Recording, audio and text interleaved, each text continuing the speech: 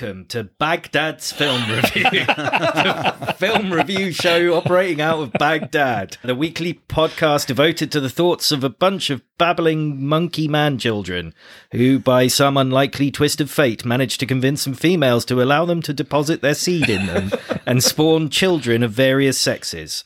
It's the usual stuff from Reeg, Sidey, Dan and Peter this week, refined, cultured and full of fucking swearing, as we take a European vacation with this week's cracking theme from Dan. I enjoyed this week. Excellent. Peter. Hello. You've once again shown your utter contempt and disdain for our audience by failing to make or bring any notes, and also not expanding upon the fast declining slot of the show, Cheese Chat. Peter, tell us about the cheese you've got and why you hate our listeners. I haven't brought any cheese this week. Right, or notes. I've left it for someone else to do. I didn't take any notes, but I think I proved in the midweek mention that I can still recall facts better than you, even with notes, because Muriel's wedding, 1994. So yeah, I guess it all just comes a lot more naturally to me than to you. Yeah. I enjoyed your blog this week, Pete. Thank you. Yeah. I kept the one I kept it to a select few. Yeah. Baghdad cheese review. We do have cheese, but I supplied the cheese this week. What have you got? We've got Le Fleuret, which is a pasteurised goat's milk cheese, Harrogate Blue, which is pretty pongy, and some Lincolnshire Poacher. Right. They're solid choices. They're all pretty good. Yeah. Gives a bit of that poacher. My sister lives in Harrogate. Is she involved in poacher? Dairy products? No. If she was in a film, it would be a Harrogate Blue. Yeah. I've never met her. I didn't even know you had a sister till you just said that. Sorry. She's smaller than me, but she'd smack the shit out of you. Okay, but she's in Harrogate and I'm here, so we're okay. Yeah. You watch anything? Baghdad. Watch anything good? We watched the first episode of Ozark, or The Ozark. Okay. The Ozarks. Oh, yeah. Ozark. On Netflix thing. Jason Bateman. Jason Master Bateman. Yeah. It was really good opening episode for a show like that. Often, I think we've talked about this before, that the first episode of a new season of anything is quite tricky one to get the right. Characters. Yeah, sometimes. like kids think about ballet. Yeah. Sometimes, don't you? You're going to put it in now and you will receive in the future. Yeah. That is time well spent. I did watch a thing on Jackie Charlton, and that was all I got to watch this week, really, other than our homework. But anybody that would have seen He that, was it's quite brilliant in emotional Rush thing. Hour, wasn't he? He was fantastic. You never saw it. Him and Bobby. No, that was the only thing I got to watch this week. Yeah. Pete, you must have seen something. I did. I've been slowly in between homework for this podcast. I've been watching Narcos, the first season of it, which is not something that needs to establish characters and so on, because they're all real and you get kind of straight into the action with it. It's fucking brilliant. Yeah, I've heard that. I have heard that. It's a really, really good watch. Yeah. We watched quite a lot this week. Obviously, the homework assignments, did all those. Then I rewatched Demolition Man, which is a real treat. And then I watched The Dig. Have you seen that one? No, the Netflix one about archaeology. About a man digging a hole, Yeah, I'm up for that. Oh, set in the 1920s. It's just before the start of the Second World War. Right, okay. So what's that, the 1970s? Yeah.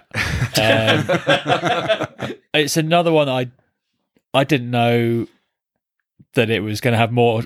I suppose you need to have more than just a man digging in a field. Yeah, I think they probably, because it is a true story, but I think they probably embellished it a little bit. But it's quite emotional. The missus was in fucking floods of tears again.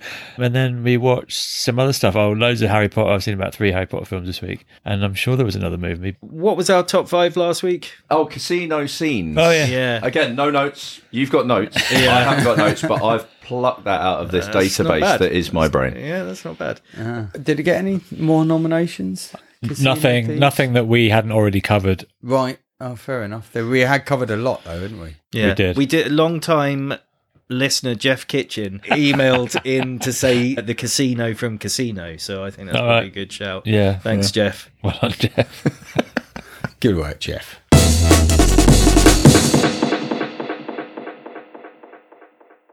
Right, so we did a top 5. It was my week. I took it on. I fell in love.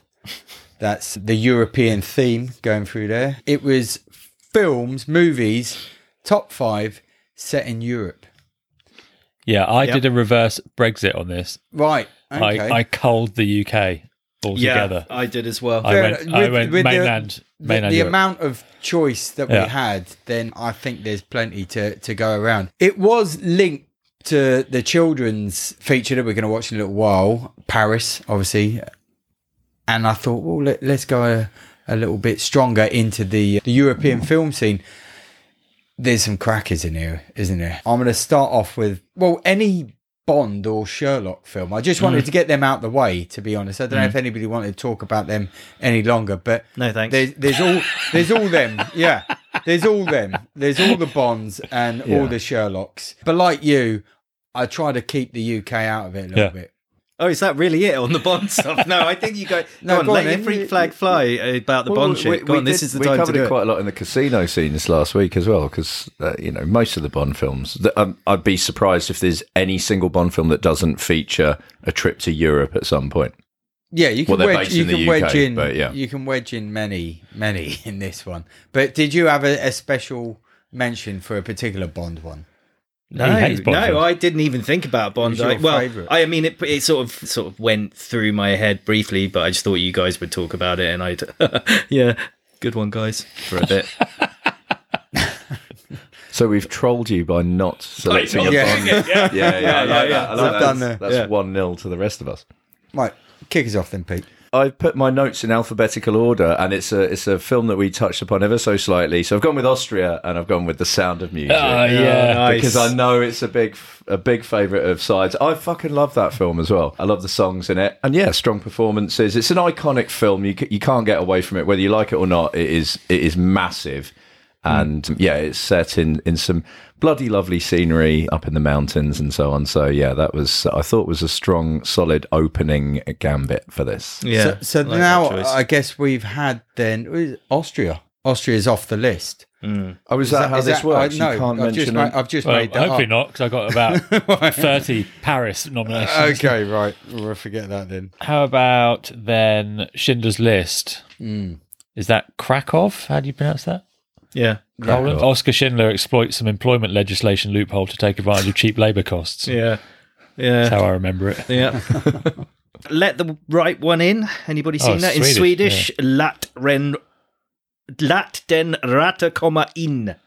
It's kind of about how this creepy sort of 100-year-old vampire who looks like a little girl has a slave that's a creepy sort of 12-year-old kid with violent tendencies. Shit, I mean, just that. Just as soon as you start talking about that, that's just. I'm so pleased I haven't seen it. It's more this kind of story about these two characters, although there are a couple of sort of horror moments in it. It's got Chloe Grace Moretz in it. The where's remake. This film made? Sorry, Sweden. In Sweden. Yeah. It just.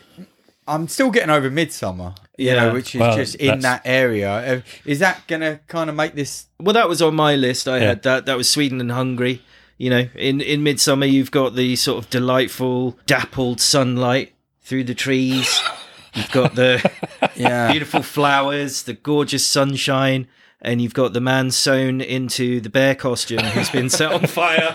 Yeah. So, if you haven't seen that or heard that episode of the Bad Dads still working Film on Pod, getting Pete to watch it, but so far you want to get back in and check that out, because I did, and now you have to. Right, I've got next then one of the favourite films actually is Before Sunrise, Richard Linklater. Still haven't watched any of these.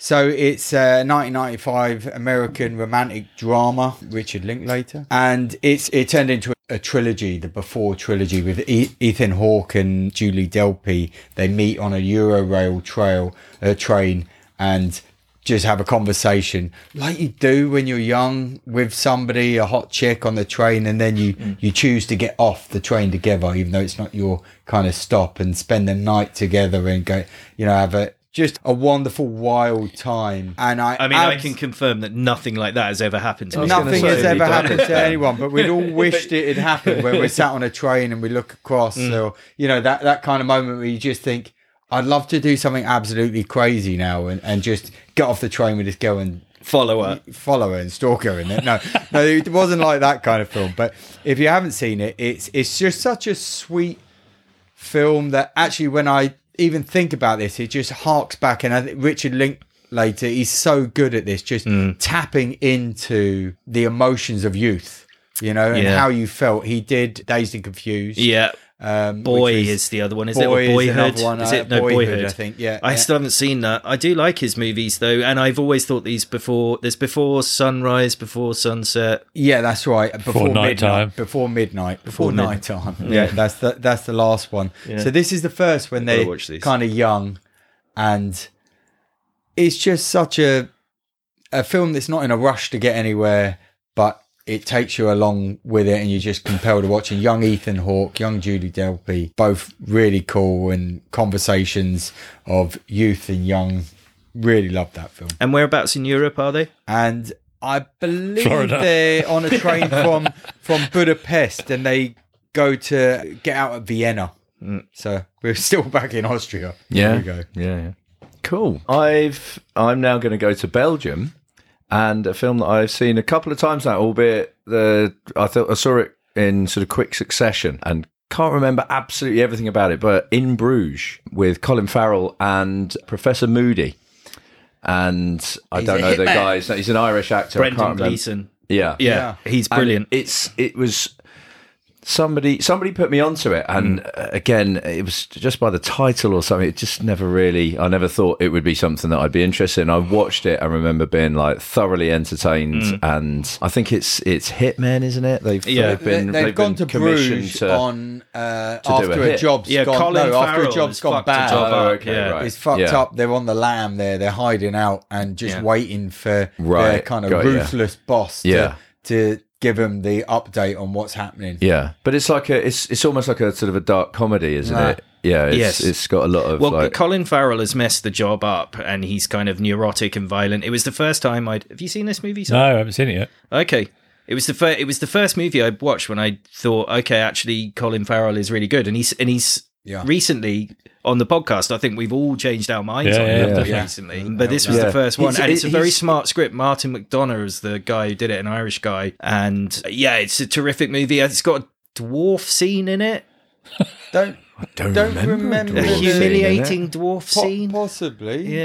But I mean, it's set in Bruges, which is a fantastic medieval kind of town. One of the best kept in Europe, actually. Famous for its lace, also.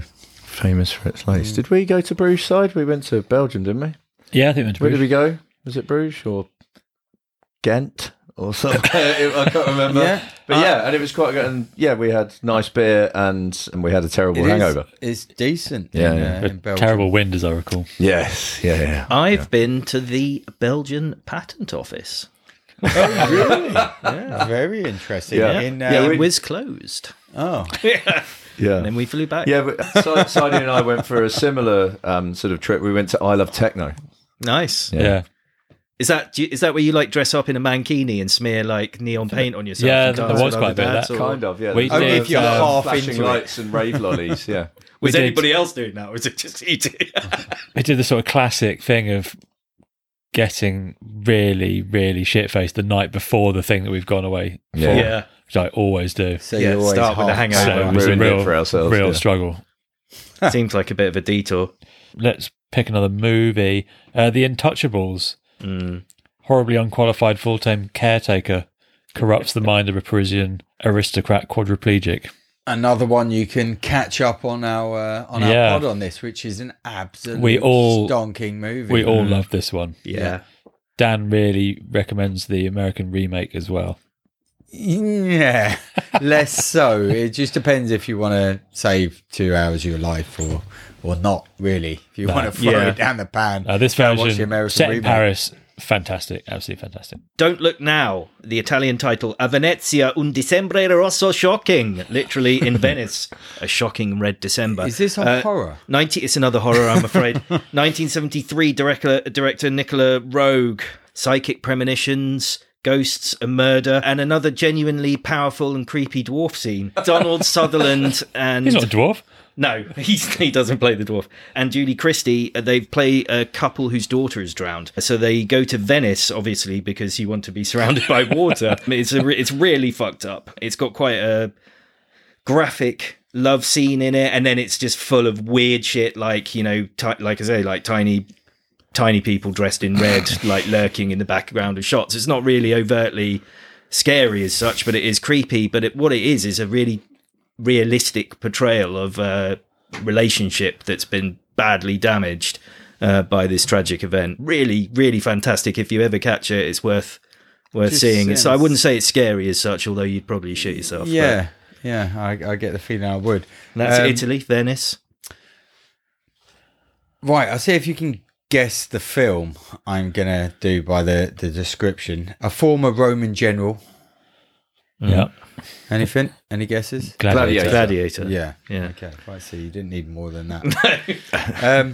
Yeah, well, there you go. It sets out to exact revenge against the corrupt emperor who murdered his family and sent him into slavery. Absolutely brilliant film. I still love this. The only bit that you could probably say is a little bit dodgy is the CGI with the tiger now, just because there's so much better kind of things, but it doesn't detract at all from the film because you know what's going on. The Oliver Reed bit looks a bit weird. Yeah.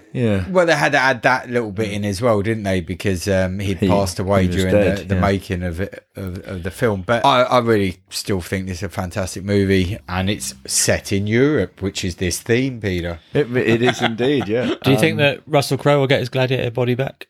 Yes. I think so. Any minute now. Any minute now. As soon as he finishes this cake. Okay, so we might as well stay in Italy. And, well, it's parts of it are in Italy, and it's a film I really, really like. Is Indiana Jones and the Last Crusade. Quite a large segment of it is set, I think, in Venice again, isn't it? Yeah. Oh, yeah. Another. It's iconic, isn't it? The Czech Republic's got a really good set of films that have come from there and filmed there. I think they just got, with production value, you get a lot in those type places, you know, where the buildings are tall and they're, you know, wide and there's hard Master craftsman. Yeah, that's right. You know, they're made of strong materials. Yeah. But this is, I don't know if it might be my favourite Indiana Jones film. Yeah. They have those boats. They have that chase scene in those really glamorous sort of speedboat things. Yeah, that are really super expensive. Yeah. And they just chuck one through the propellers of a big fucking ocean liner. Yeah, no, it is. I think it was enhanced by Sean being in it, by Sean Connery being in it, and also the really hot German Nazi lady. Oh. Yeah. But you're right. I think Sean Connery in this just elevated this film. It did. Just to find that he was Indy's dad, you know, and he'd fucked the blonde, and he'd fucked the blonde before. yeah, amazing. Yeah. I personally don't subscribe to the theory that that's the best one. No one said best, just said favourite. Okay. All right. Okay. Unlucky. 2-0. And I even Crystal Skull. Might even prefer. Don't say it. Do not say Crystal Skull. Temple of Gloom. Yeah, I like Temple of Doom. Right. Okay. Although Kate Capshaw is utterly unwatchable. Oh yeah, she's a dick. Yeah. What have you got? Porco Rosso. It's set in Italy in the 1930s. Sky pirates are terrorizing wealthy cruise ships, and the only brave pilot that's willing to stand up against them is Porco Rosso, who is a former World War I flying ace who has somehow turned into a pig. This is a based on a true story. It's a Studio Ghibli, so Totoro sort of studio. Yeah. So you can imagine what it's like. It's on Netflix. You can check it out. Right. Okay. Yeah. That sounds intriguing. So yeah, more Italy and sort of Yugoslavia. It is in the film. What year? When was it made? Oh, I think 80s maybe. Right. Okay. Yeah. I just wondered why they'd chosen Yugoslavia, but if it was made up in the 80s, then that would have been before because the it was change up. It was still around. District B13. It's a Luc Besson movie. Anybody seen it? It's basically an Escape from New York ripoff set in a Parisian slum. It is starring the guys who invented parkour, basically. It's pretty good. You know, I mean, you know what you get with a Luc Besson film, but of course with the parkour guys, the stunts are absolutely amazing. You know, if you're a fan of watching a 6-foot man throw himself through a tiny window at great speed, it's the sort of thing you'll enjoy. Yeah. It's all the kind of stuff that's real stunts then, and it's real pace that you're shot at and everything. Yeah, it is. So the stunts are good. And actually, I mean, there is a little bit, or there's quite a lot about class inequality and all those sorts of things going on, because it was made in 2004, which was like the first year when they had those huge riots in France that are kind of still fucking going riot every year, in some way about that kind of thing. They're making work a 20-hour week, for God's sake. Drive their lorries up to the port and block the fucking... Oh, fuck off. Yeah. The other one I had from France was Les Miserables, The Miserables, and I don't really like musicals particularly, and I kind of went to this because my missus wanted to see it, and I went along with her, and I never read the Victor Hugo book that it was adapted from, and I didn't even know anything about Victor Hugo, and I knew it was about the French Revolution, maybe, but it was brilliant. Holy shit, it was brilliant. Have you seen it? I've not seen the film, but I saw the stage show in London, and it was fucking knockout. It was so good, yeah. Yeah, well, the film is absolutely brilliant. It's got Hugh Jackman playing Jean Valjean, who's a good man who lives his life as a criminal. And you've got Russell Crowe as Javert, who's the kind of well-meaning twat who dedicates his life to enforcing this really literal sort of binary justice system around him, and it's loads of tragedy in it. And the only other thing I remember is that people were talking about how brilliant Anne Hathaway is in it. You know, all the time they're talking, and she is absolutely brilliant in it. So yeah, watch it. I'll follow that with Nichts ist so wie es scheint, or Nothing is What It Seems, the German film. 23. Talked about it before. Any of you got round to seeing it? 20. It's called 23, or yeah. That's a number that's one of those mystical numbers or something. That's 23, right. Yeah, it's the it? number of chaos. Is it? I thought everyone just liked it because Michael Jordan wore it. Oh, maybe Jordan wore it because it was number of chaos. We don't know. I think it's more likely the other way around. But it's a German drama thriller about a young hacker, Karl Koch, who actually died on 23rd of May, 89, presumed a suicide. So it's kind of based on this conspiracy and this young lad's life. It's not true, is it? And I don't know whether it was based on a true story or that's just the premise of it. I've done my research, but I haven't dug into it quite that much. But basically, it's to deal with the protagonist's obsession with the number 23. He starts seeing it everywhere. He starts getting this conspiracy into his mind. And it was kind of around the height of the Cold War all this time. So there's that backdrop of paranoia, and it's hacking at that, that dial-up computer modem and that kind of thing. So it's right at the first stages of But all then this. the possibilities of, that everybody could just imagine that would happen.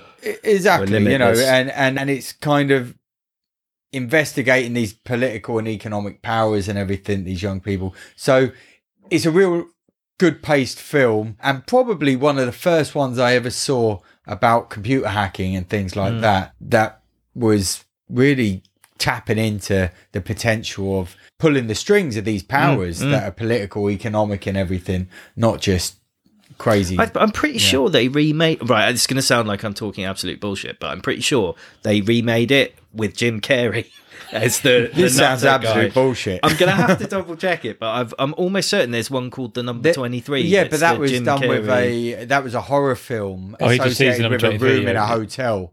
Yeah, I know the one you mean. Yeah, no, I've seen that, but that isn't anything to do with the hacking. All right, okay. It's a different film. And just to remind you of it again, it's Do that pronunciation 23, again, 23, Nichts ist so wie es schneit. And the actor's name? And Karl Koch. About a young hacker, Karl Koch. Yeah. And it was directed by Hans Christian Schmidt. Thank you. I don't think I've seen any film set in Germany, so I'm going to move on to the country of Greece. Actually, this is like two films. I've seen both of them, and I think like you guys might be able to tell me. Peter, two films. Yeah, you guys might be able to tell me if one is a remake of the other, or of the other. I'm not entirely sure, but they are the 300 and the In-Betweeners movie. They are both set in Greece. So I've seen both of those. Yeah, different. films. Similar aren't they? subject matter, no? I haven't seen either. You've not seen You've not 300 or the In-Betweeners No, movie? I haven't. Have you not seen 300? 300 is And worth why? watching. There's haven't. so many Just buff seems so dudes in dumb. it. You would you absolutely. You would does rather seem- watch Demolition Man again. It does seem a bit remiss of me to have not seen Yeah, that. 300 is it's Demolition Man, fucking Yeah, treat, by the Demolition way. Man It's is an absolute amazing. treat. It's not set in Greece, is it? No, 300 is definitely worth a watch, and the In-Betweeners is set in Malia in Crete. I just Yeah. didn't And- really like the show that much. Oh, I don't even know it's if funny. you need to like the show to. I mean, it's a typical. It's like a typical like Brit lads on tour type film. There's hilarity ensues. Oh, it's hijinks and misunderstandings and. Yeah, it's absolutely brilliant. It's almost like, not in the same way, but it's almost like another film I've got on my list. Kevin and Perry Go Large from down in Ibiza, which again it's just fucking stupid. There's some of the funniest moments in both of those films are shit scenes, albeit that People taking a shit. No, one of them is I think Perry does a turd in the sea and it floats into, I think, maybe Kevin's mouth, and Kevin and Perry Go Large. Now I'm saying it, the turd that follows Simon. That's almost certainly something that happened to my kids. Yeah. In the bath. Yeah. But now I've said it, I think the turd following Simon down the water slide might be in the In-Betweeners too. But that again is it's like a point of view shot from the turd. It's fucking incredible. Yeah, they're definitely worth a watch. In case you didn't, my acting was so incredible. I don't believe that 300 and In-Betweeners are based like the same story. You fooled me. Yeah. Either it wasn't funny or you guys are slow on the uptake. I'll let you decide. The Third Man, we're in Vienna. You guys seen? Have you guys seen The Third Man? I've seen it multiple occasions. It's I saw the first and second. Stonk in this. Yeah. Awesome. It's Orson Welles plays Harry Lime, this sort of racketeer, and my previous experience of seeing someone like that was Dad's Army, where it was all a bit, funny. This guy is fucking ruthless. Yeah. He's selling Dr. Harry Lime. Yeah, he's selling, is it penicillin? Like watered down penicillin? Harry Lime will sell anything to anyone to get what he wants. His mate gets a tour of the hospital and you see all these people that have had this dodgy medicine from him, and it's fucking ruthless, but he's still this super charismatic guy. You see him in the doorway and the cat comes up to him. It's often voted like the best British film of all time. I mean, it probably doesn't invent it, but it's a really classic example of a film noir. And the chase scene at the end through the sewers with the way the shadows play out, it's fucking brilliant. It's got the Zither soundtrack that's really memorable as well. Anton Karis. Yeah. It's a fantastic whole character, and Orson Welles actually he'd perfected that character through radio. He'd been doing a radio, and you can listen to the Orson Welles stories. They're only about 25 minutes long, and there's some absolute fantastic stories just of the stories of Harry Lime before that. So all the other kind of escapades he's got up to, he's selling heroin. I mean, this isn't a light, jinx thing. He's right up to his neck in all kinds of shit, Harry Lime.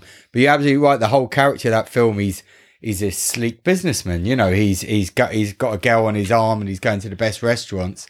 And at the same time, he's got his fingers in all the dirty pies. They're on the Ferris wheel or something with his mate, and he's saying, look at these people. They're just ants on the floor. Yeah. Does it really matter if you just squash a few? Doesn't matter. No one, It's just that detachment. Yeah, from, he just doesn't see from empathy. No connection at all. Harry Lime, great call. Taken, in French, Le Taken. I don't know, that's probably not true. It's another Luc Besson Isn't it? movie. It's a sort of, he's an ex-CIA badass. Liam Neeson. Yeah. And this was the start of him being an action hero, which I love Liam Neeson as an action hero. Right, so because I've not watched any of those films. I think there's a few of them, isn't there? There's been about 100 billion of them. There's a series on Prime. Not seen any of them because of what you just said there. Like for me, Liam Neeson doing action just wouldn't work, so I haven't watched it. He's like a special forces kind of guy. It's not like Arnie. Well, the thing you probably it's still violent. Not necessarily noticed so much is how fucking massive he is. He's a big fella. He's huge, and in these movies they portray him as just this Yeah. Sidey was miming a cock at me. He is huge, and he beats up all these East European guys. I love the fact I will that find you. You know, he's he's portrayed as this like That was quite chilling, that impression. Yeah. he's portrayed as this sort of like being a bit of a lunatic because he's deeply paranoid about his daughter being abducted when she goes to Europe, and then like literally 10 Within seconds 1 after second. they get there, It's like exactly from the airport. She's fallen for the oldest trick in the book outside the airport. Yeah. And then she's She's got in with one of those tour guides. She's Unlicensed minicab. Yeah, she's like she's a crack whore in on some. That's Arab boat. what happens to them. They all get sold off as sex sex trade. sex slaves. But it's the kind of But thing. he just goes and beats the as shit a out. father, you would want to be able to go and do. Yeah. I will. Find I'd just you. rather that I will it didn't happen at all. Yeah, of course. Yeah.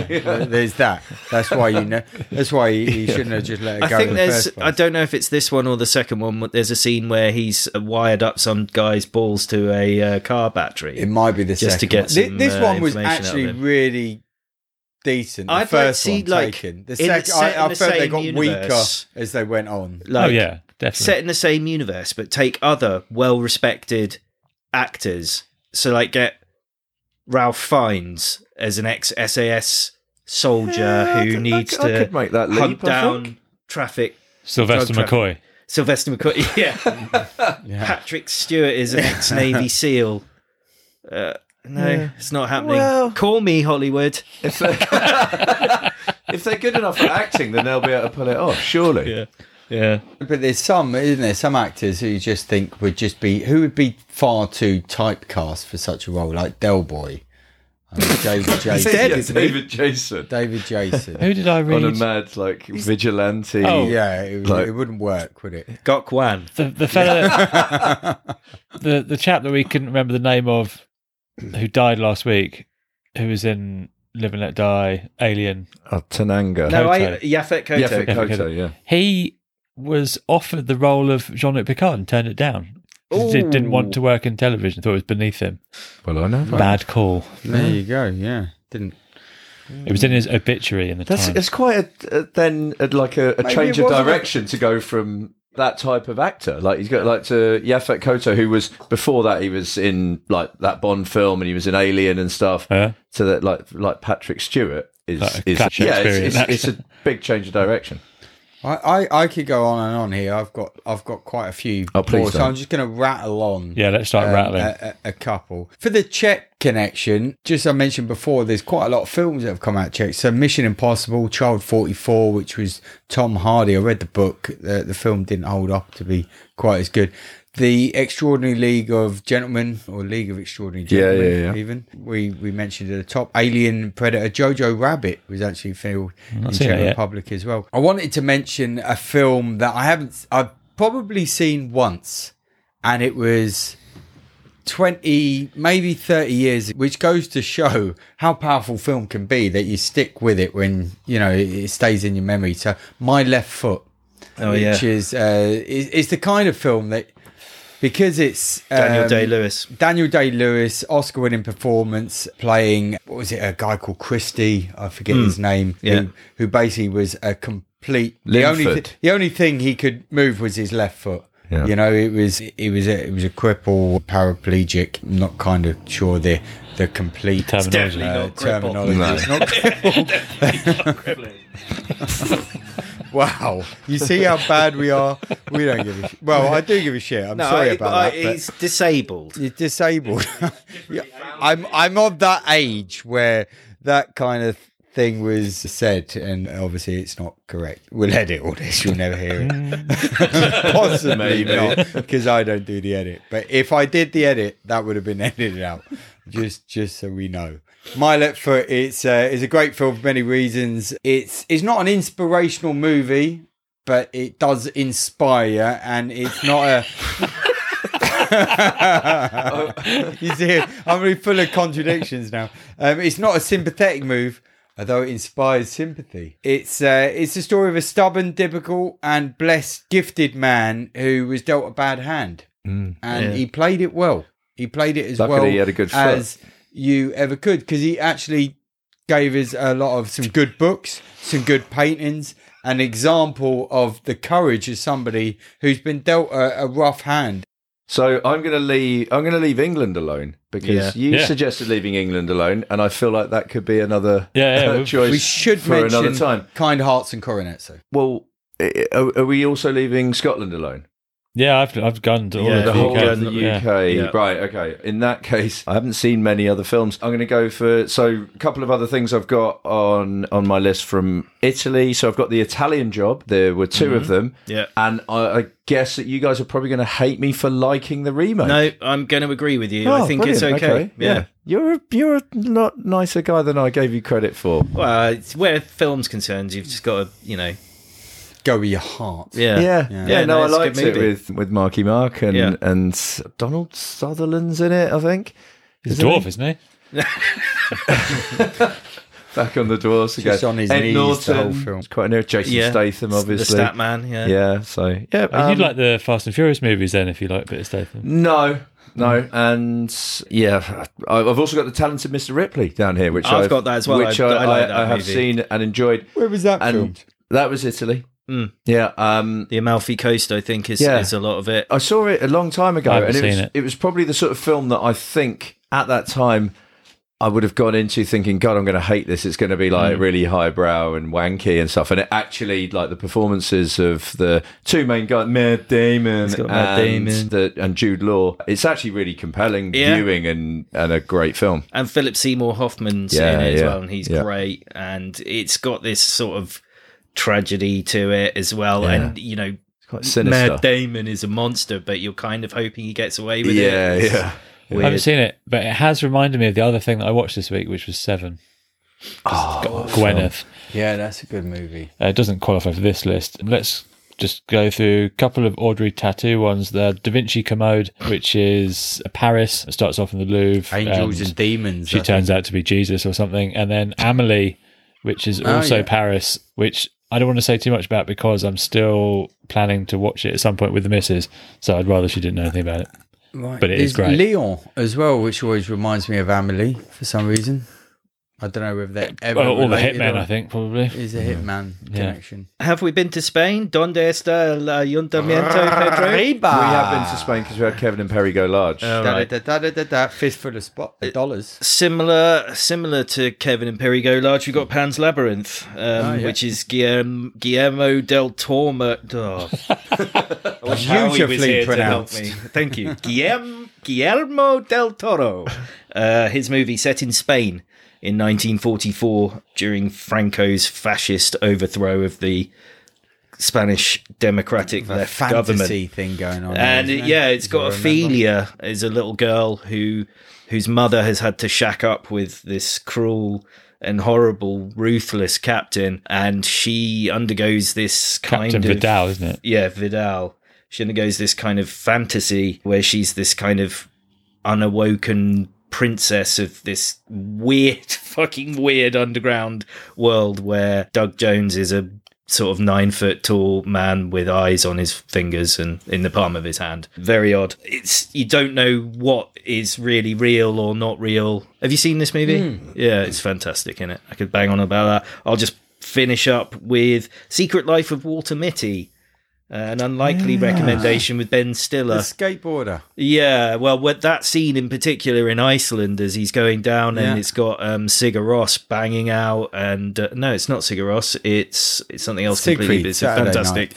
So that's a movie that's kind of far better, really, than it had any right to be, and features. I'm not a huge Ben Stiller fan, actually. I like some of, just. I say I'm not a fan of him. I think he's just done some shit films. I liked him in Something About Mary. Yeah. Zoolander's Dodgeball. strong. And Dodgeball. Thought he was fantastic. Royal Tenenbaums. good. These ones. I know. I You've just shat the didn't. bed, really, haven't you? It just didn't overconnect with me, Zoolander. those ones. Yeah. Zoolander again, Zoolander I watched, again, but yeah. I wasn't. Good, yeah. What about Zoolander? Didn't massively connect with me. Anyway, The Machinist was in Spain, and The Good, Bad and Ugly, Fistful of Dollars, that was shot in Spain. Star Wars was in Spain as Was well. it? Yeah. No. There you go. No, Tunisia. it wasn't. Well, the Tatooine stuff was. There you go. And we know from our friend Jamie Chambers that he went out into Dubai, was it, or somewhere? Did he go? Yeah, which is not in Europe. No, but he went out there to film, his connection. All right, well, let me wrap my ones up. I wanted to mention Philomena, which was shot in Ireland. Yeah, we sort of all universally agreed not to do that, I think. So we did say the UK. I think the Irish would disagree that they're the UK. Yeah, no, okay, but, sorry. If you want to start the old Good Friday agreement back up here or whatever, I would say the other one that I wanted to mention, and I will get a kick in for this, with Nell and I. Thought that would be on your list. Yeah.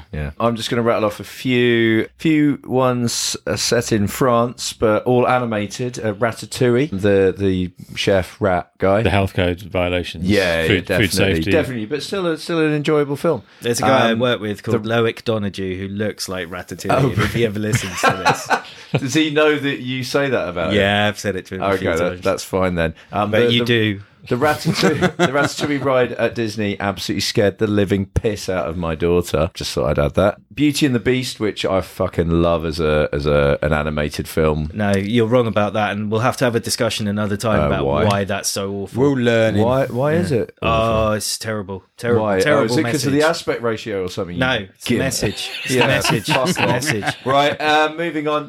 It's basically normalising abuse for girls. So just put up with. Is that what you stand this guy? That's something you're not on board with, right? Yeah. Okay, and finally, the Aristocats, which is about snooty posh cats. My daughter likes that one. Yeah, I like that one. Oh, and quick shout out to Iceland.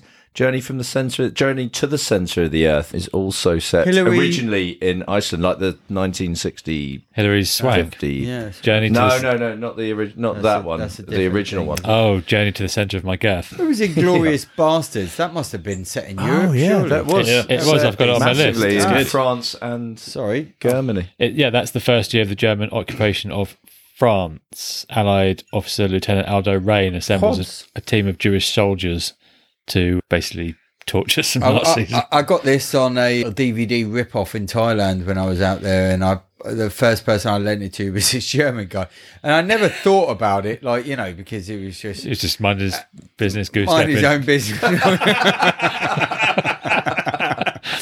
Yeah, he didn't speak to him again after that. I had to speak to a German client once and explain why we weren't working on Liberation Day in Jersey. Yeah, that's a good one. That came as he laughed about it. He's like, the war. Saving Private Ryan is Normandy. Yeah, which is in France. It's a really good reimagining of what happened during the Second World War, where the Yanks were the only competent armed force on display. But the explosions were cool, so that was good. Dirty Rotten Scoundrels. I had that on my list as well. It's not really Europe, like that film. Yeah, the French In Riviera. the Monaco way. It's Michael Caine and Steve Martin, isn't it? Nice. Yeah. Is it the other A couple of classics which probably should have more chat about them, but I haven't got time now. Dolce Vita, which is where the pretty girls dance around in the fountain, but I can't remember much more about it. Cinema Paradiso, which is a real tearjerker. And then The Trip, seasons 2, 3 and 4. Although I haven't seen 4, so only 2 and 3 for me. Yeah, it's all good. You had those. I was wondering actually if anybody would the Griswold family holidays. Gav's nominated. Has he? Yeah. Okay, Gav. Is that National Lampoon's the Chevy Chase star? Yeah. I couldn't really get on board with No, that I'm not- after I'm- Animal House. Well, Like, that was it's the because best they National showed Lampoon jugs. film. They showed Yeah, it's funny. girl man. with massive Eric jugs Idle giving gets out run beers in over. Germany and stuff, Yeah, and it's funny. that was enough. Any more for any more? Nope. Right, Riggs, what are you putting in? Hostel. I didn't mention it during the top 5, but I had it on my list. It's what happens when you go to Europe. If you're a dipshit frat another boy horror? backpacking around Eastern Europe, you end up in a warehouse being tortured by rich sadists. So don't go to Europe. Before sunrise, what happens when you go to Europe? You go on a train and you meet a lovely girl, and then you spend a romantic 24 hours with her. Only because I know now how much it irritates Reegs. I'm going to put the Beauty and the Beast in. Oh my god! Well, so you put in Hostel. Like, I'm sure there's some fairly bad message in bad that. shit in that, but you're on board with that. So I'm putting in The Third Man. Oh, that's a Classic. cracker. Well, we got 2 good movies in 2. Yeah, Yeah, there you go. you can't have everything.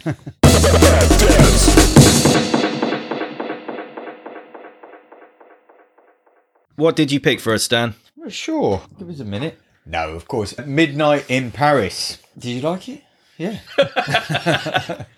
Woody Allen. Did you ever like Woody Allen movies? I've only seen 2. You've seen 2. He's done... This is his 41st. Or was his 41st. Can you quickly reel off some others so I can Annie tell you? Hall and Manhattan, the 2 that I've seen. They're the real not sort of seen famous ones. He's got his early career is sort of nicknamed the early funny ones. He does things like Sleeper and things you wanted to know about sex but were afraid to ask. Oh, is that the one with the sperms Yeah. and stuff? Yeah. Right, I've seen that one. I think I've seen that actually as well. And then he's got things like Bullets Over Broadway and all these other ones. He's really prolific. He was doing like film a year sort of stuff. He's just become a bit of a cultural icon, hasn't he, Woody Allen? Woody Allen movies. He's got he has a style. He has this kind of whimsical... Well, they way of nearly looking always at- feature him as a protagonist Yeah. in some way. Yeah, it's like a neurotic guy who's normally just trying to find his way in life. Everything seems crazy to him from his point of view. And I guess in this film, we've got Owen Wilson, who I really like. In fact, I think he's leading the charge. I think it's Bill Murray. You've got Will Ferrell. I'm thinking of comedic actors that really doing other things as well. I mean, Will Ferrell's not. Will Ferrell's doing Will Ferrell stuff. Don't know how far he could stretch. You know, you had Jim Carrey, who obviously has stretched himself into different roles. Yeah, he's 11 foot tall now. He's now Stretch Armstrong. Yeah. I mean, that's it. Yeah, they call him Stretch Trim. But through this movie, anyway, you go. It's a time traveling movie. You've got these 2 Americans, a couple that go to Paris, Gil and his wife Izzy. Inez. Strange name. That was Rachel McAdams. Rachel McAdams, yeah. So heavyweight actors, they're heading into Paris and she wants to go shopping all the time and he wants to lose himself in the poetry of Paris because he's a writer, he's a screenwriter. He considers Hollywood. himself a hack, doesn't he? Because Yeah. he's He's turned a out sellout. successful Yeah. Hollywood Movie movies. scripts. Yeah. And so they've come to Paris on a holiday with the family, with the in-laws. Had he lived there before? I think there was some... They kind of He refer spent a back bit of to it, time where that he spent certainly in lived- Paris. He lived through it through books and things if he's not actually been there before, because he's all about how Hemingway would have been writing in these streets, and every shop and every cafe he goes past, it's did Hemingway go there, or Fitzgerald, Scott Fitzgerald, or all these kind of famous writers and literary giants, his heroes, where she's just turning around the corner going, where's the shopping or this restaurant? Yeah, where can we that go to lunch? restaurant? She's constantly going on about, we're meeting so-and-so for lunch. And he's like, "Oof." So it's kind of weird to describe this film, I guess. Being a Woody Allen film, it's light-hearted, and basically our hero, our protagonist, Gil, ends up on some steps around 12 o'clock at night, having just wandered the streets and getting into a car that takes him back in time to the 1920s, where he meets his literary heroes and he meets the people. Yeah, it's not like the car doesn't do 88 miles an hour and go it's not burst a into dock, flame. It's just he gets into an yeah. old-timey car, Yeah, it's like and an old suddenly big he's Peugeot in. or something. He Yeah. just climbs It in the wasn't back and- immediately obvious to me that they travelled in time. I was just no, it was watching it, and the clock rang, and I wondered if I hadn't already read the premise, whether I would have known that. So I didn't read anything about it. I didn't know what to I expect. usually try not to. Yeah. So It's a nice way to go it into took this me a movie, little while to appreciate that he'd gone back in time. So it was only it was only when he first went to the first party, and it was Fitzgerald, the Fitzgeralds, Yeah. Scott And- Fitzgerald, and and then obviously Zelda. it's like Zelda. names I'd heard of, and I didn't know if it was at first I just thought it was like a fancy dress party. They were introducing themselves as the Fitzgeralds because they're dressed as them. I knew the song as it actually. happens to him, then, because kind of Yeah. as it unfolds. So that's a nice way to go in Yeah. and see this film, because as it unfolds Yeah. to him, it kind of unfolds to you. But the song that's playing is, I can't remember which one it is, but it's a Cole Porter song, and it does Yeah. move across in it, and you can see, okay, right, that guy. Oh, the guy on the piano's Yeah. playing it, is it? Yeah. Yeah. Yeah. Well, it's a nice kind of soundtrack. It's if you like jazz, kind of jolly music goes throughout, and it is kind of, I say, melancholy, the film in parts, but not. It moves on. Gil's got this existential dilemma, hasn't he? Really, about living in the past or living in the present, and that's been going on before we've had this. Well, he's kind of writing a book about a guy who works in a nostalgia shop or something, isn't he? And that shows kind of how he's living in the past himself, and how then he finds himself in the past isn't a big jump in Woody Allen's world, I guess. So he goes through and he meets these interesting characters, and then it's like the fucking Avengers Assemble, isn't it? Yeah, of like very much people that it suddenly goes through. No, it is like, suddenly the film they're flashing at you, Matisse, the fucking Dali, Hemingway, Dali. Like Gertrude Stein, all of these, like, if you're a modernist or somebody like that, you're probably like, this is, really made Paris. For you. Yeah, I am a fucking barbarian because I had no idea that these guys were all knocking about together at the same time in the same place. All these and it is like the Salvatore Justice League, Dali, and all that. It's got some crazy characters. I think it's probably worth saying that before you even go back in time. Because what you were saying about him and his wife, and they're obviously into different things or whatever, but in some ways it kind of like highlights why they are not a good match. In the character, is it Michael Sheen? It's not Martin Sheen, it's Michael Sheen. So his character is a dick, right? But he is able to regurgitate. He knows about art in terms of being able to regurgitate. Does he though? Because he gets exposed potentially as being a complete bullshitter. He's able to. By the First Lady of Carla Bruni. How Carla fucking fit was she as well, by the way? Yeah. But Sarkozy's misses. It's amazing. He's but Rachel McAdams is impressed by that. So it's not that she's just into like lunches and doing all these kinds of things. She comes from money anyway, so that sort of thing. But she's just she just constantly belittles like her husband at the expense of like, oh, now we're going to go and meet them. We're going to go to Montmartre, and we're which is like a historical place, and we're going to go to art things. And shut up! I want to hear. I've forgotten the guy's name, but Paul is it? I think it's Paul. Like, I want to hear Paul talk. Oh, Paul's talking. Oh, Paul, you might learn something and stuff. It's really like. Almost like over the top, like that wasn't particularly subtle, but it's Gil lives and breathes the kind of like the romance of Paris and everything, all the stuff that you can't really just get from a book or whatever it is, like in terms of facts. It's not about the facts to him. It's all of his senses are stimulated by Paris. It's the music, the food, the language, although he never bothers to learn a fucking word of it. So for a man who really loves France, he's American, couldn't learn please or thank you. He's even left his he's country, American. So. Look at the British, not much better in languages. We're pretty poor when it comes to learning somebody else. Speak for yourself, Dan. Well, bonjour, Peter. Bonjour. What does that mean? Ça va? So he goes to the first party, meets the Fitzgerald, Tom Hiddleston.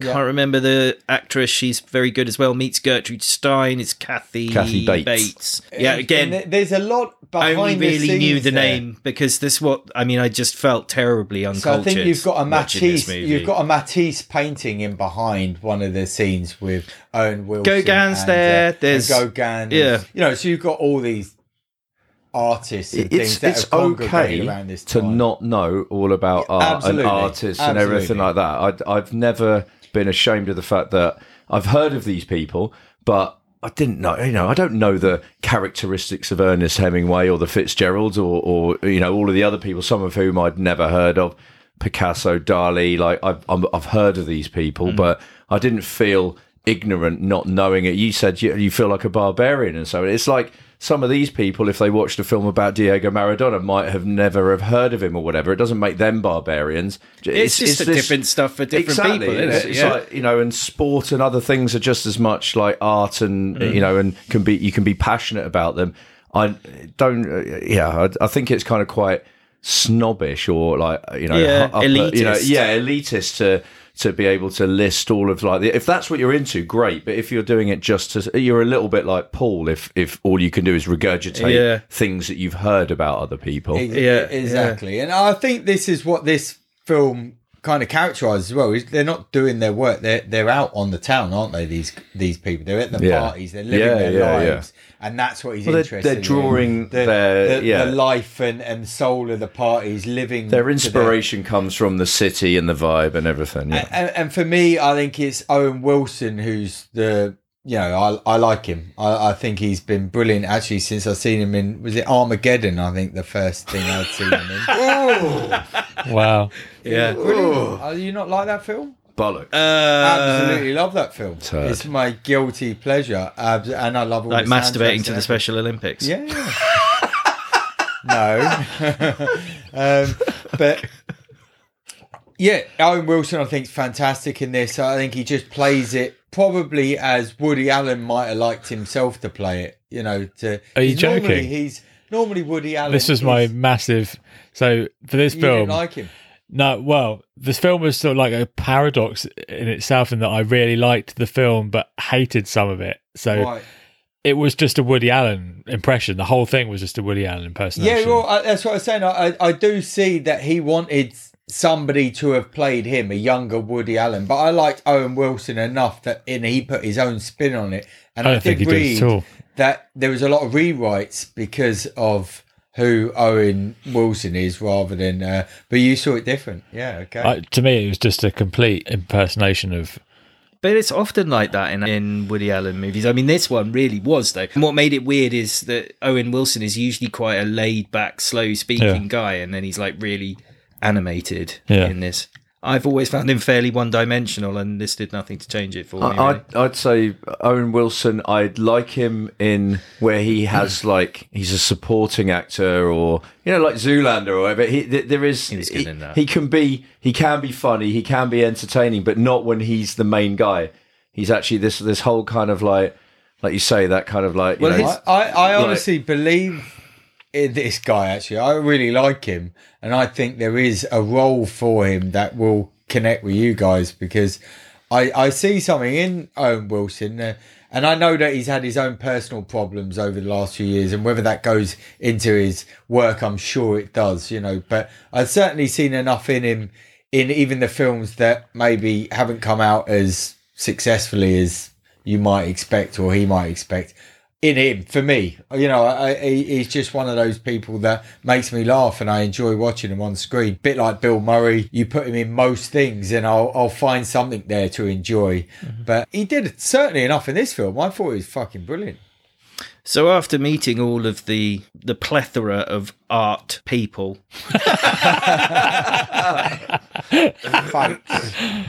he has to go. He goes to go. Wordsmith. Thank you. He goes to go and get a copy of his book to give to Gertrude Stein to read, and when he comes back with book in hand, the 1920s is now a dodgy old laundromat, and then he has to go and explain it's it all. Time travel for you, isn't it? Yeah. He has to explain it to his Mrs. Inez, who is still prattling on about Paul. Kinds of stuff. Yeah. It's clear where that's going to go. It is very clear. Yeah. He keeps disappearing and reappearing, meeting various people. I think the standout one is when he's trying to explain to the surrealists, including Dali, Salvador Dali, played by Adrian Brody. What do you think of the moustache, Sidey? It lacked. I thought Dali's moustache was more extreme than that. Yeah.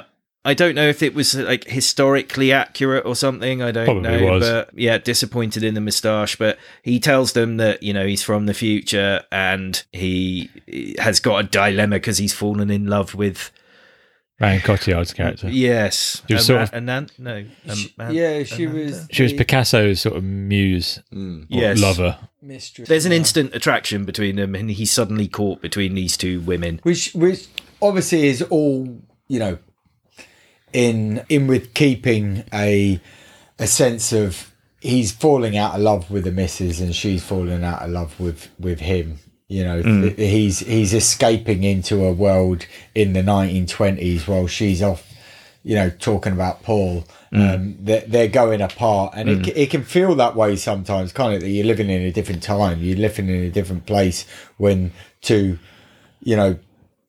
relationship with two people is just kind of drifting apart so wildly, You know, You need something to bring it back together, or bring it back together, or it's just gonna, it's gone. It's going away, isn't it? You know, because you get the feeling that the relationship with Paul and thing wouldn't last, as wouldn't the relationship with them, but they're just moving away anyway from each other. And that's what I like about the writing of this film as well. You know, with Woody Allen films, that there's layers within the film, and the historical kind of side of it I really liked, because I really like that period. You know, I really like that time. It fascinates me, and I think Paris in the 20s, it was seen as a bit of a wild time. You know, I mean, it was as debauchery, and it was parties, it was jazz, it was everything kind of really kicking off.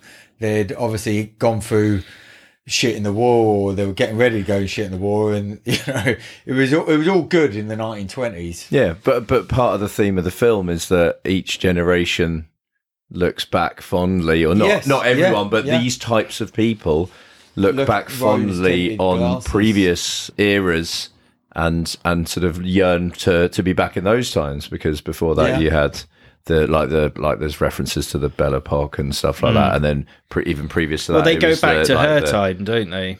Whose time? Marianne Cotillard's. So she takes them back even further in time. To her favourite time. Not that's what you were talking about, the Belle Epoque to her favourite time. Yeah, you're right. Yeah. And then there's bits about like the French Revolution and so on before that, and it's you know, they're all. Well, there's a detective that the father hires who ends up trapped in the Versailles, I think it is. He gets stuck into the same portal as Gil. So it all kind of wraps up, and you know the way that the film's going as far as the relationships are ending, but it's not about that.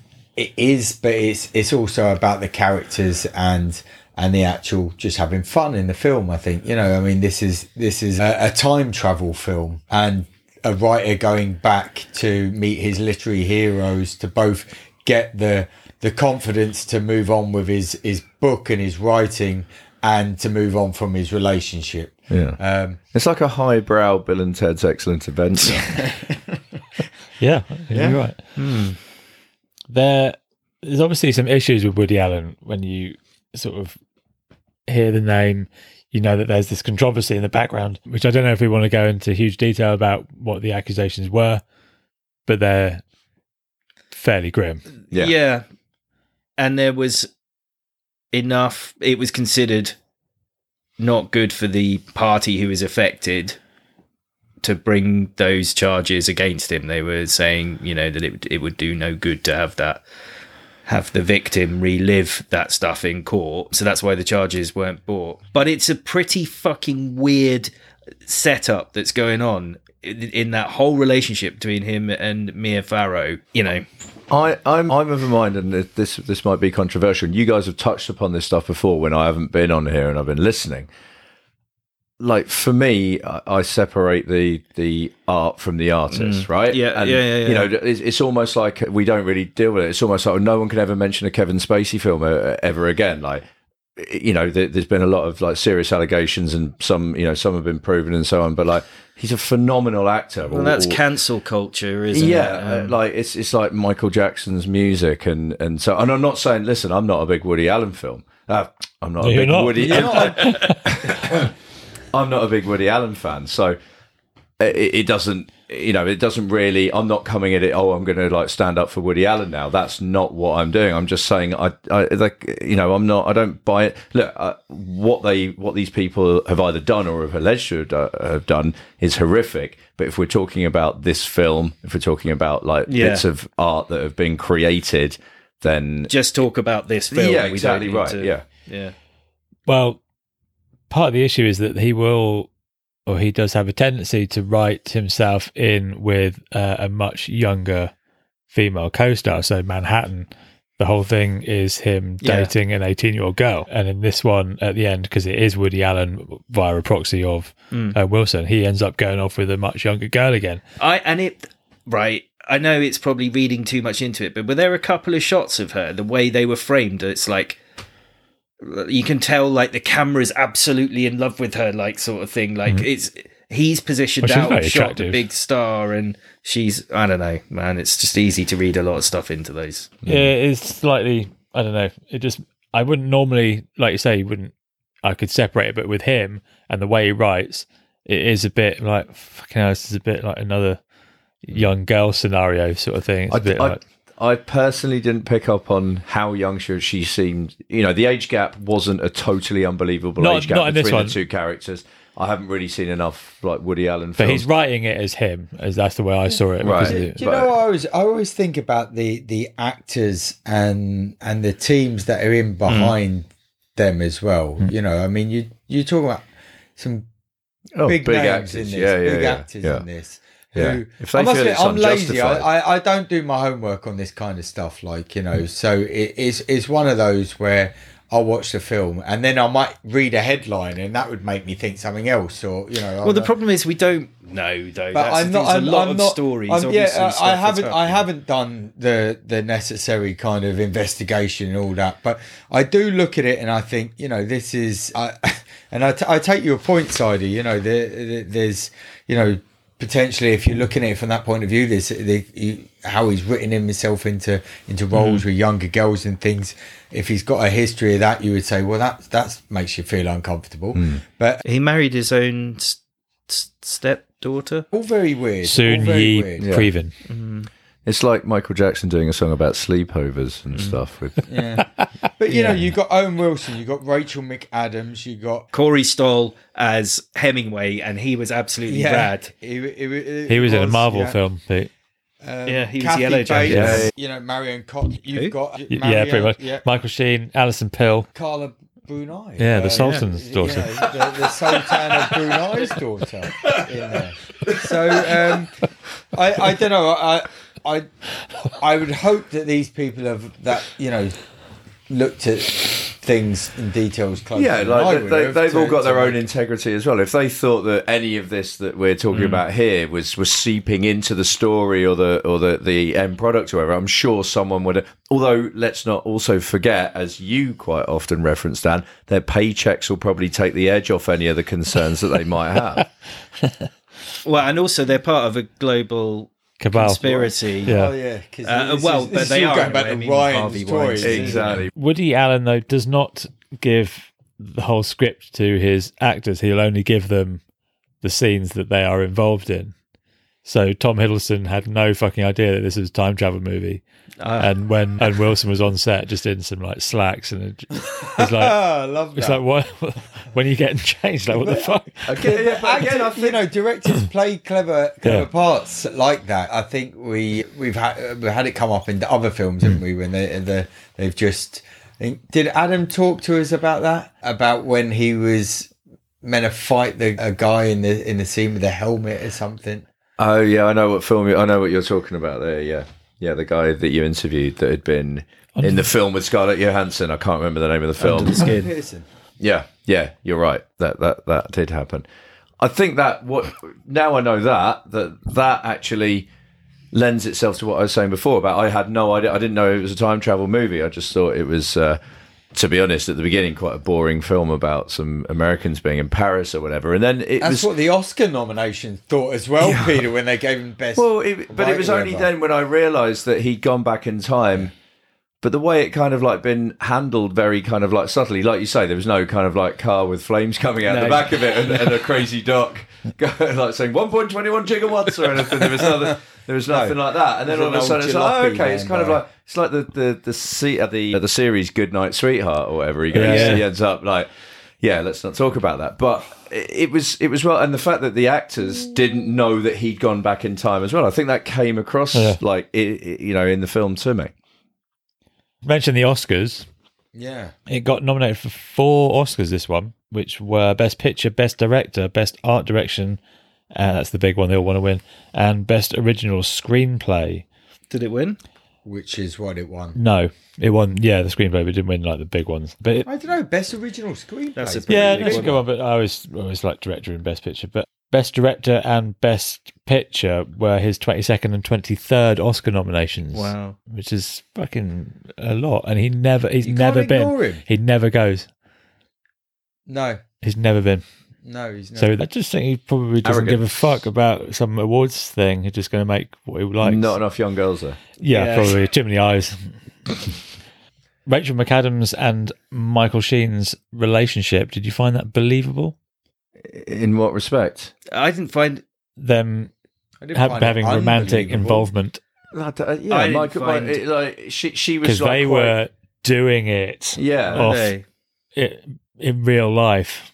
Yeah, wow. I don't see why not. I remember, wasn't he with Kate Beckinsale or is with Kate Beckinsale? I don't know, to be honest. I'm fairly sure. That took me by surprise, but it was then only when going back and then watching some things with him. Like, he's a fucking seriously good actor. Yeah. And I think he's impressive, seriously impressive as a guy. I mean, like, you believe everything that he's got a lot of depth and range and everything. All the things that I think, unfortunately, Owen Wilson doesn't have. I think he basically plays the same sort of like, I guess he will appeal to a certain audience, but I'm not sure he's got a huge amount of range or depth in his acting necessarily. It always strikes me Owen Wilson plays kind of close to himself. Yeah. In most. Yeah, but that's kind of what I'm saying as well. That's he will like he will sort of like hit the mark on certain things because that's within his range. Well, let's talk about the money on this one because it's quite interesting. The budget for this was 17 mil, must have been for all the effects. What do you think this did at the box office? I'm going to say win. Big, like, famous cast. Woody Oscar Allen. Bounce, I don't know. Lots of Oscar nominations. Yeah, I mean, 17 million seems the top end for me for the production value of what you've got from this. Because there was a lot of green screen and shit. It was weird. There was a lot of the actors not being in the actual scenes that they were in. I don't really notice that, but... No, yeah. But it was, it didn't seem a particularly expensive shoot for 17 mil. When we talk about, what was it, 9 million that we done that one in 94, Muriel midweek. Well, I'll put you out your misery. It was a smash. It was 154 mil back. Wow, which I was amazed when I read that. I didn't think any of his films. Me, to be honest, yeah. Oscar Bounce and Woody Allen. A lot of people will just. That's a huge bounce. That's 8-9 times the amount. And it's the fourth time, can you guess what it is? That Rachel McAdams has played the love interest of a time traveller. Oh, the time traveller's wife. The fourth time. About Midnight Time? in Paris. Yeah. What have we got? So we've got Midnight in Paris, About Time. Time Traveller's Wife. Time Traveller's Wife. What's the last one? Hot Tub Time Machine. No. Rachel McAdams. It's Doctor Strange. I don't think I'd have got there. Doctor Strangelove. Yeah. So I'm going to ask a question. Dan, were you not entertained? Yeah, I was, but I'm not sure that you was because you've been very quiet. So were you entertained? I was. There's a few things. I find his writing quite pretentious. It's all about art and. Could you forget it was a Woody Allen film because he wasn't in it? No, fucking hell, no way. No. You could have. Well, he wasn't in it, so I mean, he is in it. He is in it. For me, he is in it. It's written as him. It's played as him, which I found that part of it slightly jarring. But the story I really enjoyed. I did actually fall asleep, so I had to rewind and put it back on. But I was happy to do that because I did enjoy it. I had no idea it was going to be a sort of time traveling with that many sort of characters coming into it. So it was an interesting story, a nice sort of gentle take on the usual time travel sort of saga. Just a few of the sort of Woody Allenisms that I find are just quite samey in all his films. Just took it down from 8 or 9 to probably a 7 for me, but I did enjoy it. I really like the idea of it. Actually, as I said, I kind of was a little bit. I found it a bit dull until I realised, oh, actually, this is a time travel movie, and then it sort of like not picked up pace because it wasn't a fast moving movie, but it was definitely something that I was engaged with. I'm not very knowledgeable about like the characters or the portrayals of the characters. Ernest Hemingway seemed like like quite a strong, quirky, bit of a, renegade kind of guy, which I don't know anything about Ernest Hemingway, so I don't know if he was like that in real life, so I don't know if it was a strong portrayal. He's a lad. Right, okay, so I'm sure I'd appreciated it more if I'd known more about it.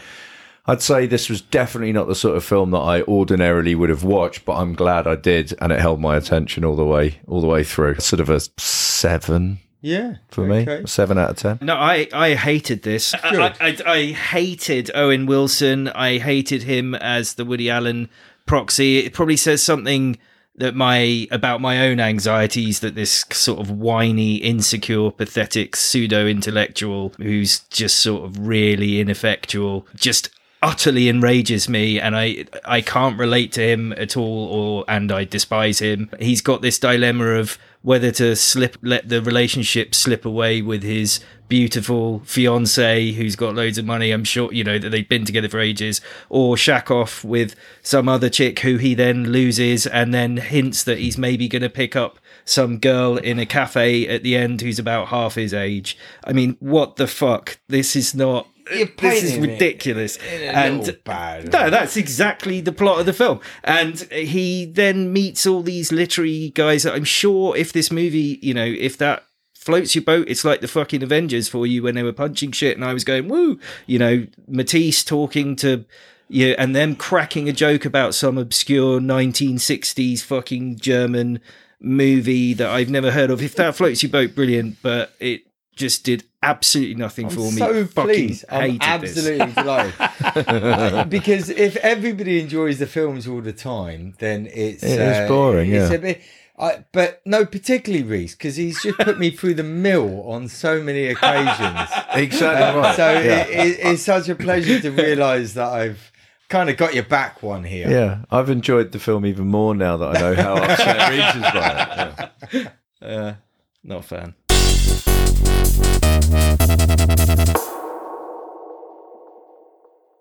Children's entertainment, did we keep it within our European theme?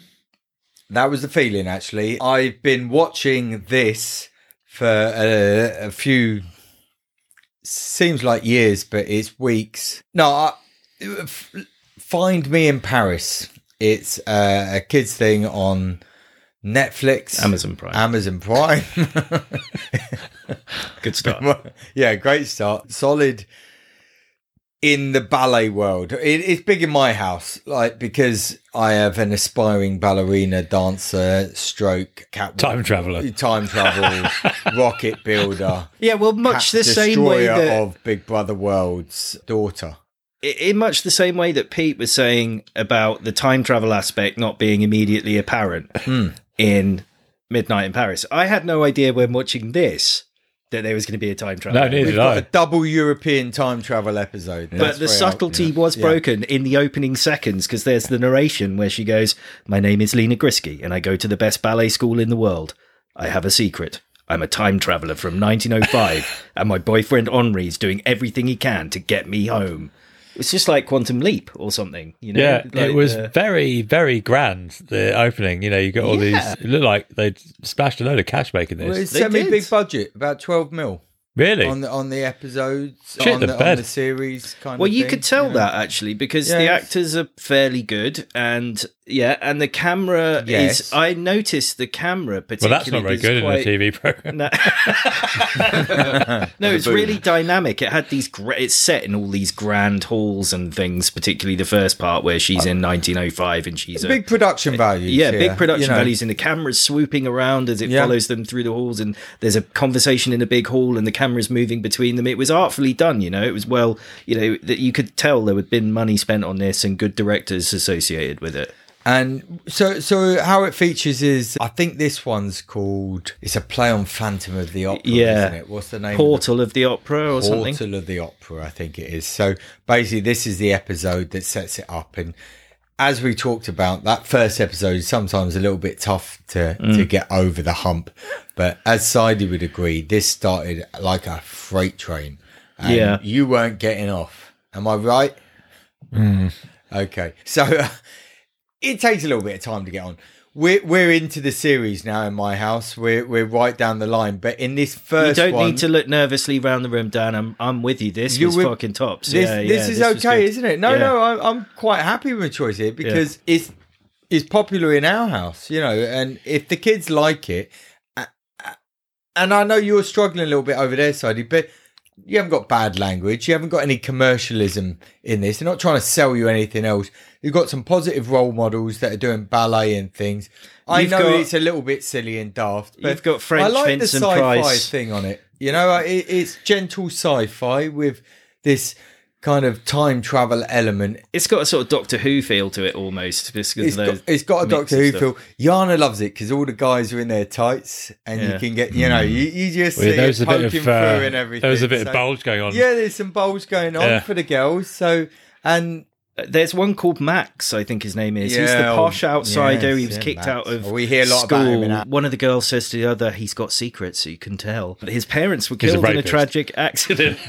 He's got a massive trust fund, and so he's basically... You can see his massive trust fund through his jodhpurs or whatever. At the moment, he's got everything he needs to be Batman, but he was brought up by his aunt, who, instead of teaching him, you know, to be a ninja and shit, taught him ballet. It's got, like, that typical sort of fish out of water type humour to it when she finds herself in 2018. You know, she learns new societal norms by immersion, so she's no one thought it was weird when she appeared in the midst of this big performance. No one questioned, like, who's the random in the wrong outfit who's just dressed in red. I think it was because they're all so very serious and professional about what it is that they do that they didn't even notice. Yeah.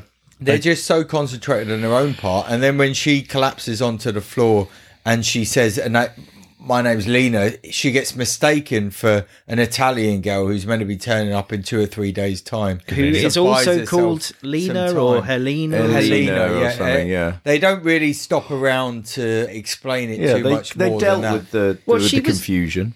But she was unconscious. I mean, and they didn't take her to hospital or anything. There's certainly some safeguarding issues throughout this. It's ruthless, the ballet world, though, isn't it? The ballet world, when they see the talent, exactly. We've seen this kind of thing. But there Whiplash as well. You know, when they push these young talents to as hard as they can. It did that thing where you have her prancing around on stage, and then it cuts to the ballerina's feet. Yeah, and it's someone else. There's no attempt to say this is the same person dancing. Every episode, wearing different shoes.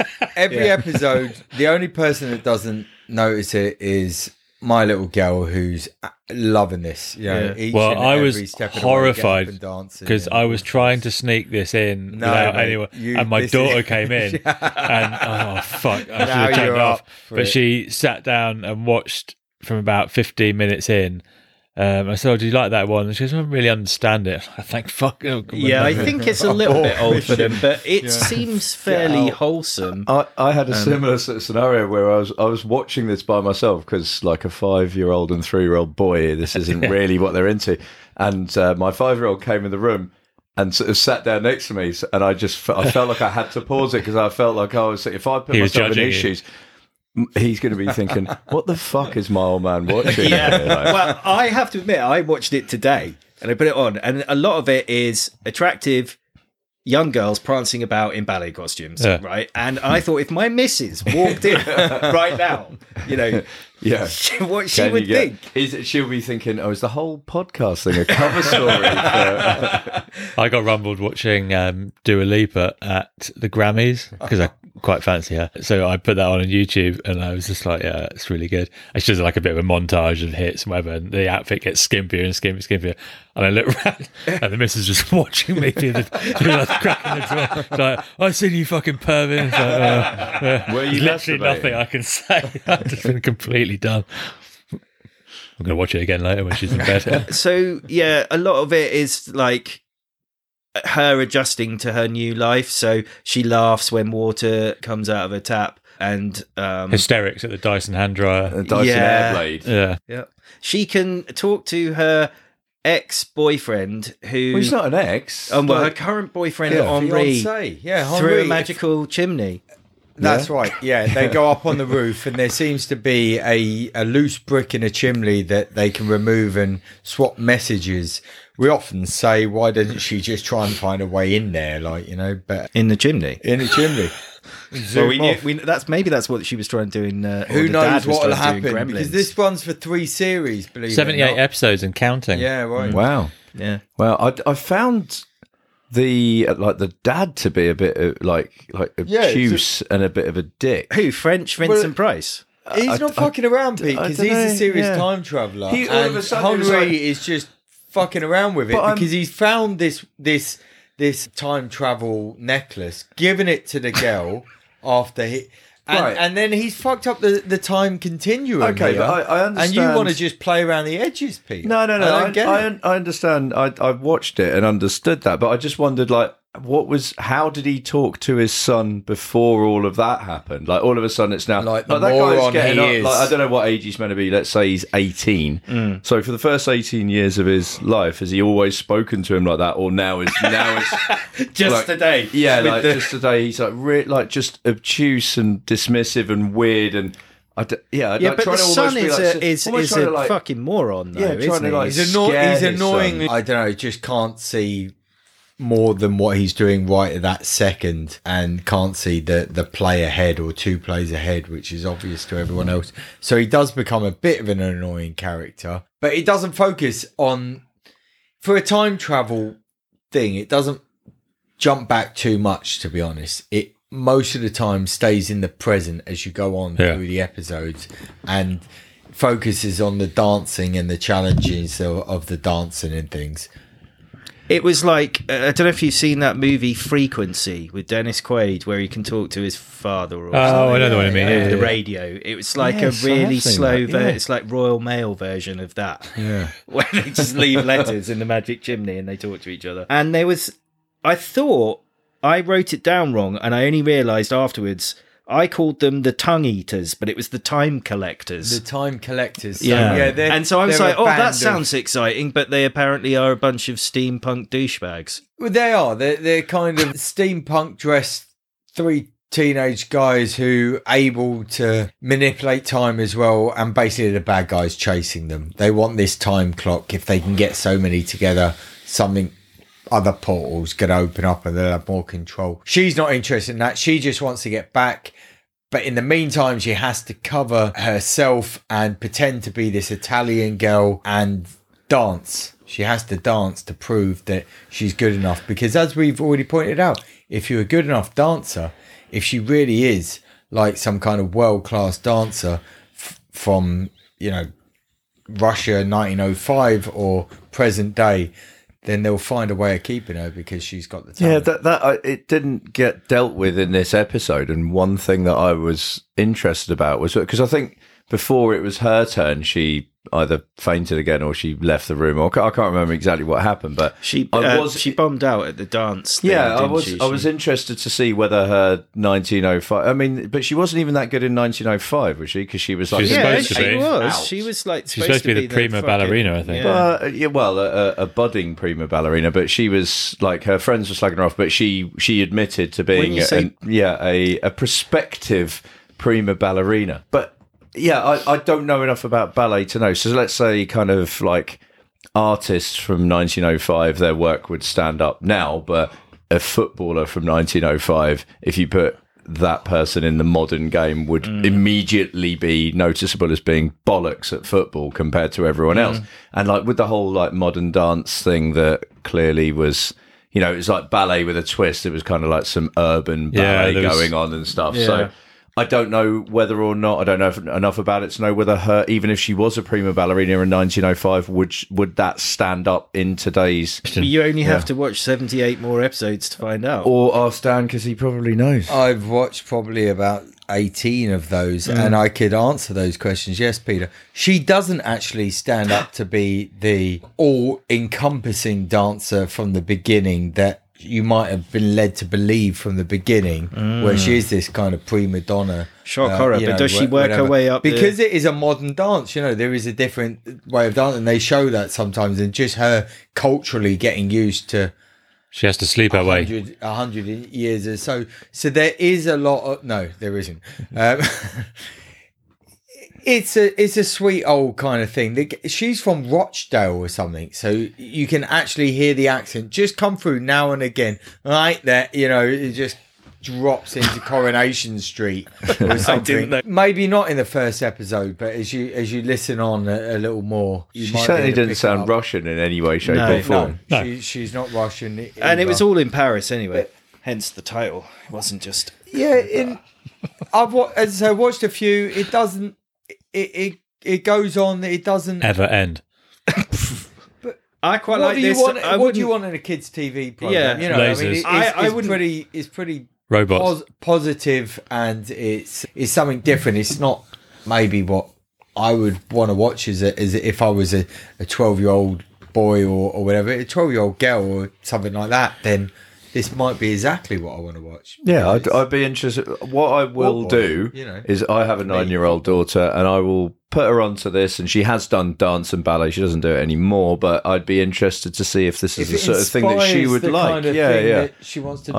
I will ask that question. But my little girl, she dances around watching it. When we're watching this, she dances around the lounge. Sometimes she goes dances as far as the East Wing. Good. Yeah.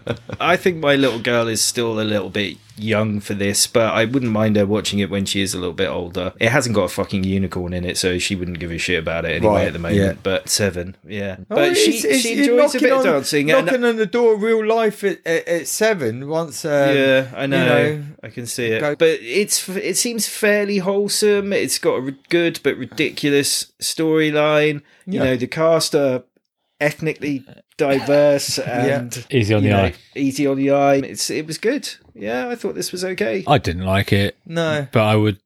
It's just because it wasn't my sort of thing, and it also, production-wise, reminded me of Pony Sitters Club. Yeah, it did have that kind of. No, it was much more high budget than that. I don't know whether it was. Wrong. I think it was just shot in a slight, but I think it seemed a similar budget to me. Maybe it was the glamour of the ballet. That kind of point. There was a finish to it. That aesthetic, very polished. There was a finish to this. Having moaned about it, if my daughter wanted to watch it, I'd be fine with that. It'd be fine for her. It's just I'd go and do something else while it was on. Is to be honest though, it's mainly positive messages. But I've sat there and watched it with my daughter, and the wife watches it with us as well. And sometimes you want to chip in just to reinforce the messages a little bit to younger viewers. You want to be there, not just to watch it, let them watch it alone, but just to say, oh, that's not very nice, is it? She didn't, just to quite kind of make some of the points. Yeah, a little bit more forceful than they do. Probably because of the older viewers will just be able to take it on. But if you're watching with younger ones, it might be a better way to watch it with. Or alternatively, if you're trying to groom a psychopath, do the total opposit of what Dan just said, and really criticise their moral choices, and then put on Midsommar and then whatever. So that's some parenting advice. There you go. Bad dads. This obviously wasn't targeted at me, but whilst I wouldn't choose to ever watch another episode of it, if my daughter wanted to watch it again, like you said, I'd be okay with that. And I guess a bit of me does kind of wonder what happens and where it goes, but not enough to masturbate. Yeah, but not enough to climax from it. Yeah.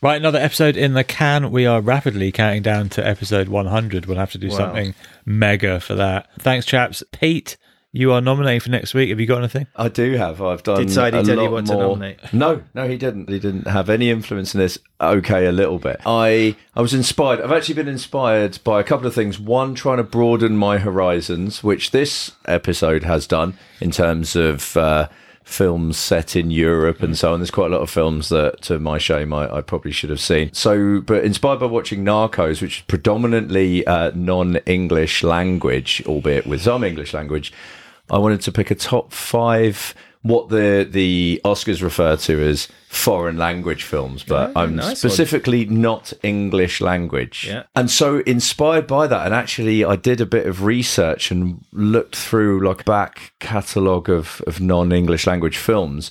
There is a film that kind of intrigued me called The Secret in Their Eyes. Oh, yeah. An I've seen Argentinian film. Yeah, it's great. From 2009, which I wanted to cover as our main feature, unless everyone's seen it before, apart from me. You probably won't be able to find it, but we'll deal with that. Children's television, not quite foreign language, because I don't think there's any actual like dialogue in it, but unless it's been done before, I'd like to do Grizzy and the Lemmings.